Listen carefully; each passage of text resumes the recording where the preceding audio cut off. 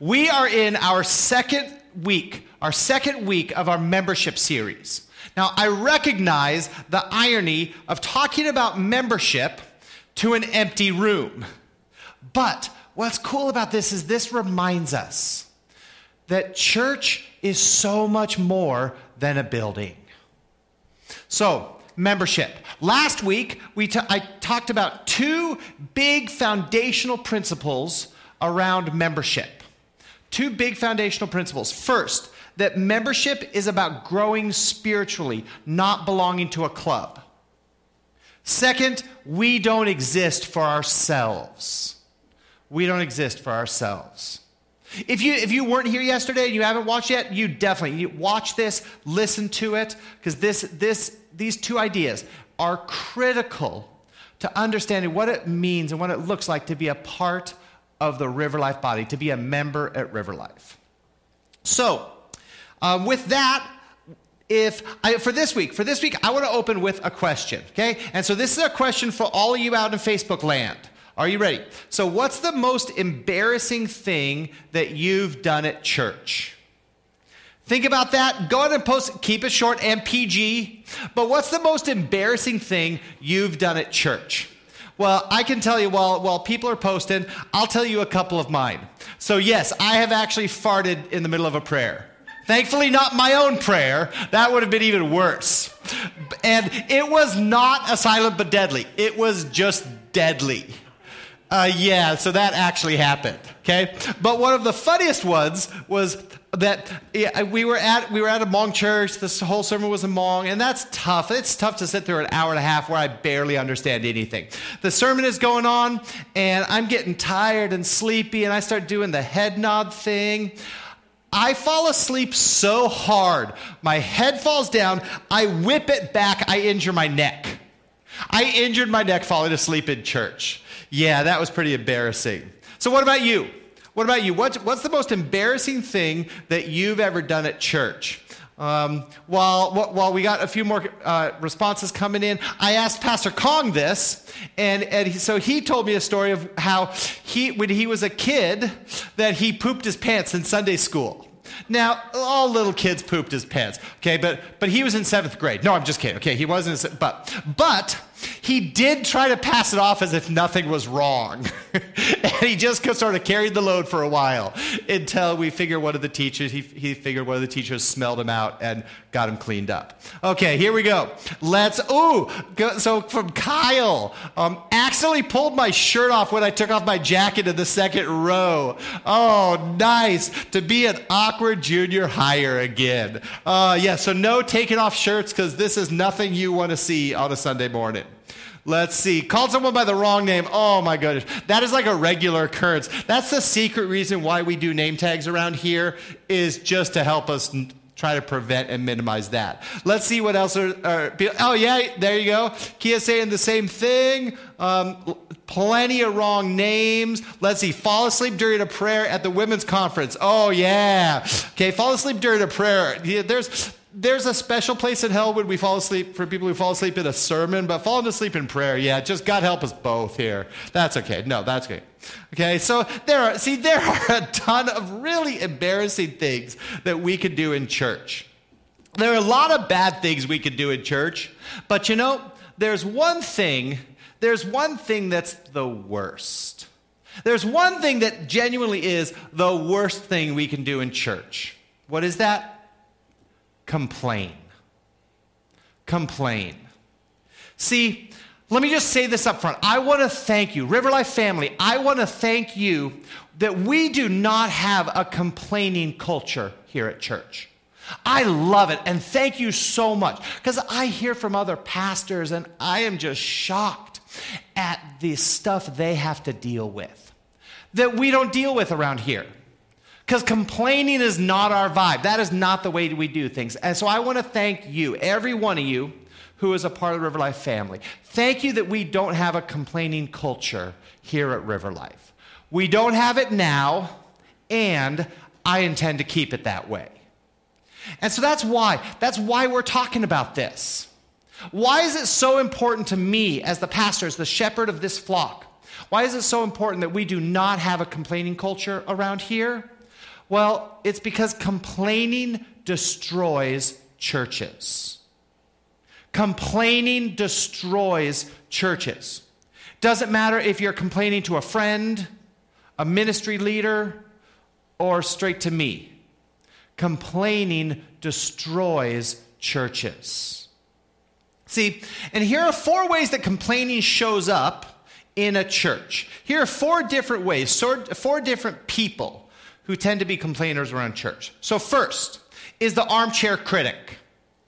This is the person who comes up and goes, oh, the music's too loud. The sanctuary was too cold. We're not doing enough in the community. This is the person, that the armchair critic is the person who's quick to point out something wrong. Okay? They have the spiritual gift of discernment of failure and fault. Okay? They just automatically see what's wrong, and they will tell you. Okay? About the service, about the people, the leadership, everything. So there's the armchair critic. Okay? Second is there's the advice giver. Now, the advice giver, this is the person who tells you exactly how something should be done. Okay? Anything that begins, can I give you a small suggestion? Buckle up, because it's going to be an ugly conversation. Or this is one of my favorites. Well, in my previous church, and in my head, I'm like, well, you're welcome to go back to your previous church. So these are the advice givers. They always seem to have an idea of what we as a church should be doing. Okay? And in reality, the advice giver actually isn't a help to the church. They're really just an arrogant know-it-all. So that's the second. The third way a complainer shows up in church is the me-focused church. So this is the person who thinks, well, what about me? I didn't really like the songs in worship today. Or no one visited me when I was sick. I don't like the church anymore. Okay? This is the person who usually sees the church as a place to serve them. And then fourth is the gossip. The gossip, we all know this person. Maybe you're this person. This is the person for whom talking about someone behind their back might be as common as binge watching Netflix. But the truth is, the Bible calls that sin. So we have the gossip. So, which of these resonate with you? Now come on, be honest. It's just you, me, and the entire internet. You can be honest. Which of these resonates with you a little bit? Is it the armchair critic? The advice giver, the me-focused person, or the gossip? Well, all of this raises an interesting question. Is complaining really all that bad? Because most complainers think, I'm just trying to help. Why is it really all that bad? Well, it is really that bad because complainers rarely stay complainers. You see, complainers become critics, and critics become agitators, and agitators become dividers. Let me say that again. Complainers become critics, who become agitators, who become dividers. And there are few things that the New Testament speaks as strongly against as it does division in the church. So we're going to look at one of those passages. It's out of the book of Romans, chapter 16. We're going to start with verse 17. So if you have a Bible in front of you or your Bible app, open that up, because obviously we don't have anything projected up on the screen. But you can also see it in the bulletin, riverlifemn.com/bulletin, or in the app. So hopefully you've got some scripture in front of you in one form or another. Because we're going to read this, and we're going to read out of the NIV. So if you got an NIV Bible, or flip to it in the app. Okay? So here it is, Romans 16, starting with verse 17. I urge you, brothers and sisters, to watch out for those who cause divisions and put obstacles in your way that are contrary to the teaching you have learned. Keep away from them, for such people are not serving the Lord, not serving the Lord Christ, but their own appetites. By smooth talk and flattery, they deceive the minds of naive people. So the Apostle Paul begins with, watch out. Now, nobody says watch out to something good. Watch out, there's a sale on donuts. Watch out, there's a double rainbow in the sky. No. You only say watch out with something really bad. And the Apostle Paul is saying, watch out. Watch out for some people. In fact, the Bible literally says, stay away from them. So who are these people we should be staying away from? Well, people who cause divisions. See, complainers divide churches and damage believers. Let me say that again. Complainers divide churches and damage believers. See, I bet that every single church split that has ever happened in the entire history of church splits began with someone complaining. That's how it always starts. And then that complainer becomes a critic, and that critic becomes an agitator, and that agitator becomes a divider. So Paul says, watch out. And then he elaborates 4 different ways that complainers divide churches and damage believers. 4 ways. First, complainers create obstacles for others to come to Christ. Complainers create obstacles for others to come to Christ. So one of the values when we launched River Life was that we wanted to remove as many obstacles as we could from people coming to Jesus. And the truth is, many of you have left churches because they put up obstacles in your way. Many of you have left churches because they complained about your hair, your dress, your tattoos. You're too short, too high, too quiet, too loud. And people, that's kind of the way we work, is that our natural tendency is to put obstacles in front of other people. Some other Bible versions translate this as stumbling blocks. See, complainers actually put stumbling blocks in front of other people. Okay? And we won't have that here. That's not the way we're going to do church. So, second, complainers do not follow biblical teaching. Complainers do not follow biblical teaching. And Paul says it right in there. See, there is always sin and bad theology behind a well-intentioned complainer. There is always sin and bad theology behind a well-intentioned complainer. It's things like self-righteousness, hard-heartedness, ingratitude, lack of trust in God, disbelief in God's goodness, or rejection of spiritual authority. And this list could just go on and on. See, nobody ever complains with a good heart. There's always a dark part of that heart. Third, complainers do not serve Jesus. They serve their own interests. See, complainers do not serve Jesus. They serve their own interests. I have never met a Jesus-centered complainer. I've just never met them. They might be out there. I've never met them.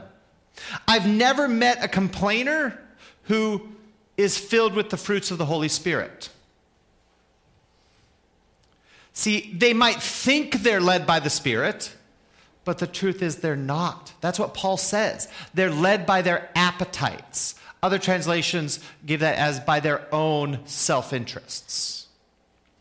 See, they're not serving Jesus. They think they're helping. Most complainers think they're helping. But they're not. They're not serving Jesus. They're serving themselves. Okay, I think we got a question. What is a healthy way to disagree without it sounding like complaining? Excellent question. That's from Kyle. Say again, what is a healthy way to disagree without it sounding like complaining? Funny you should ask. I'm actually going to give you some suggestions, some healthy ways to disagree and voice disagreement without complaining. And I'm going to give you those in just a few more minutes. So way to go, Kyle. Thank you. So let's hit the fourth one. The fourth characteristic of complainers. Complainers deceive others. Now, this one might not seem obvious at first, okay? But there's one practice that I have seen every complainer do. Every single complainer I have ever experienced has always done this. They talk to other people. They talk to other people because they want to find allies. They want to find people who agree with them or that they can convince. Because then if other people agree with you, then you're not wrong.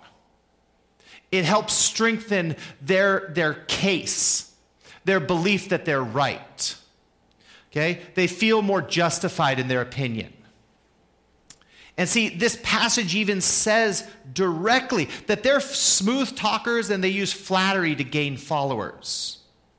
See, that's how complainers become critics, who become agitators, who become dividers. That's how a church splits. Is a person reaches out to other people and tries to find allies and people who agree with them, or that they could convince through flattery and smooth talk. Okay? And that's how a church splits, or a ministry leader gives up, or a person leaves the church. That's how it happens. So remember, complainers divide churches, and they damage believers. So, now we return to the question that Kyle asked up online just a few minutes ago. How can we not be one of these people? How can we not be one of these people that Paul speaks against, that can divide churches and damage believers? It doesn't mean we have to always agree. We're never going to always agree. But there is a way to disagree and even voice disagreement without being a complainer that can divide churches and damage believers. So here are 4 remedies to being a critic. 4 remedies to being a critic. First, be humble. Be humble. I've never known a complainer who shows humility. It's almost always self-righteousness. Okay? You just start with being humble. Okay? Complainers often talk in terms of they're overly confident, self-righteous, and usually oblivious to the fact that they're overly confident and self-righteous. So you know the best way to not be a complainer? Start with being humble. That's the first one. The second one is this. Speak directly to the person. Speak directly to the person that you have a concern or an issue with. This is probably the most important one. Okay? Because most church conflict, I believe most church conflict could be avoided if the person who has an issue were to go to talk to one person and only that person they had an issue with, and not anybody else. That's what the Bible says in Matthew 18. The Bible actually tells us that we should go to a person directly first. So my challenge to you is refuse to talk about another person to somebody else.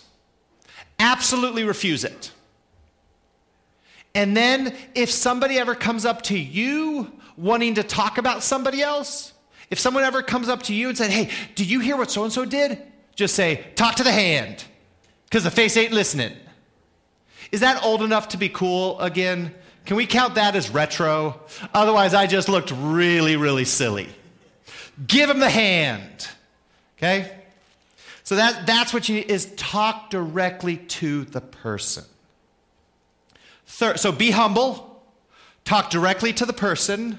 Third, ask questions more than you give opinions. Ask questions more than you give opinions. See, complainers are very quick to give their opinion.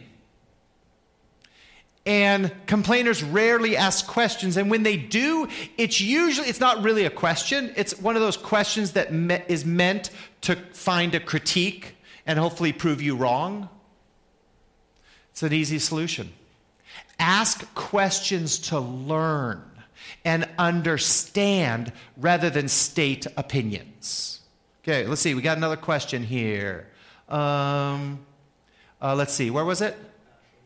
I think it's already scrolled up. Tommy, what was the question? What happens if we feel as though we won't be accepted into the church anymore after a complaint is addressed? Okay. What happens if we feel like we won't be accepted into a church after a complaint is addressed? Well, hopefully you never experience that here at River Life. Because I'm the first to admit, we don't get everything right. And we've made changes in response to people bringing up a concern. And I think if you do it in a way that we're talking about here, where it's in humility, where you're talking directly to a person, and you're focusing on asking questions instead of giving opinions, if you're doing that sort of stuff and the church still rejects you or ostracizes you or makes you feel like you're a bad person for asking that question, you need to find a new church. Because there are some problems with their leadership and their sense of control. And I pray that you have never experienced that here at River Life. And if you have, you PM me and we will work through this. Because that is never how a church should handle someone who disagrees with them. So I gave you 3, is be humble. Okay? And then, speak directly to the person. Ask more questions than you do give opinions. And ask questions to understand. Because see, here's the truth, at least about River Life. Almost everything you see and experience at River Life was an intentional choice. We are a very intentional church. And so if you see something, chances are at some point we made a decision for it to be that way. And there's a reason behind it. And if you start asking, say, tell me why you do this, you give us an opportunity to dialogue and to help you understand why we made the choice we did. And fourth is help solve a problem rather than just point it out. See, complainers love to point out problems, but get very reluctant to help solve problems. Because you might see something that is a legitimate problem. So my challenge is to be a person who helps solve problems and not just point them out. So one of my favorite ways to deal with a complainer, someone comes up to me and is like, we need more people in the nursery. I'm like, awesome, when can you sign up? It's amazing how quickly a conversation ends when I do that. Okay, so just be forewarned, if you want to come complain to me, I am going to ask you to help solve the problem. Okay, so there you have it. I want to close with a quote. I want to close with a quote from a Christian author and activist, Shane Claiborne. It says this: "There's a movement bubbling up that goes beyond cynicism and celebrates a new way of living. A generation that stops complaining about the church it sees and becomes the church it dreams of." So River Life, help us become the church you dream of. Help us become the church God wants us to be. That doesn't happen with complaining. That happens with coming together in humility, following Matthew 18, talking with people directly, not talking behind people's backs. It means asking questions and learning and understanding. And then when there's an opportunity to solve a problem, you step up. You step up and help us be the church God wants us to be.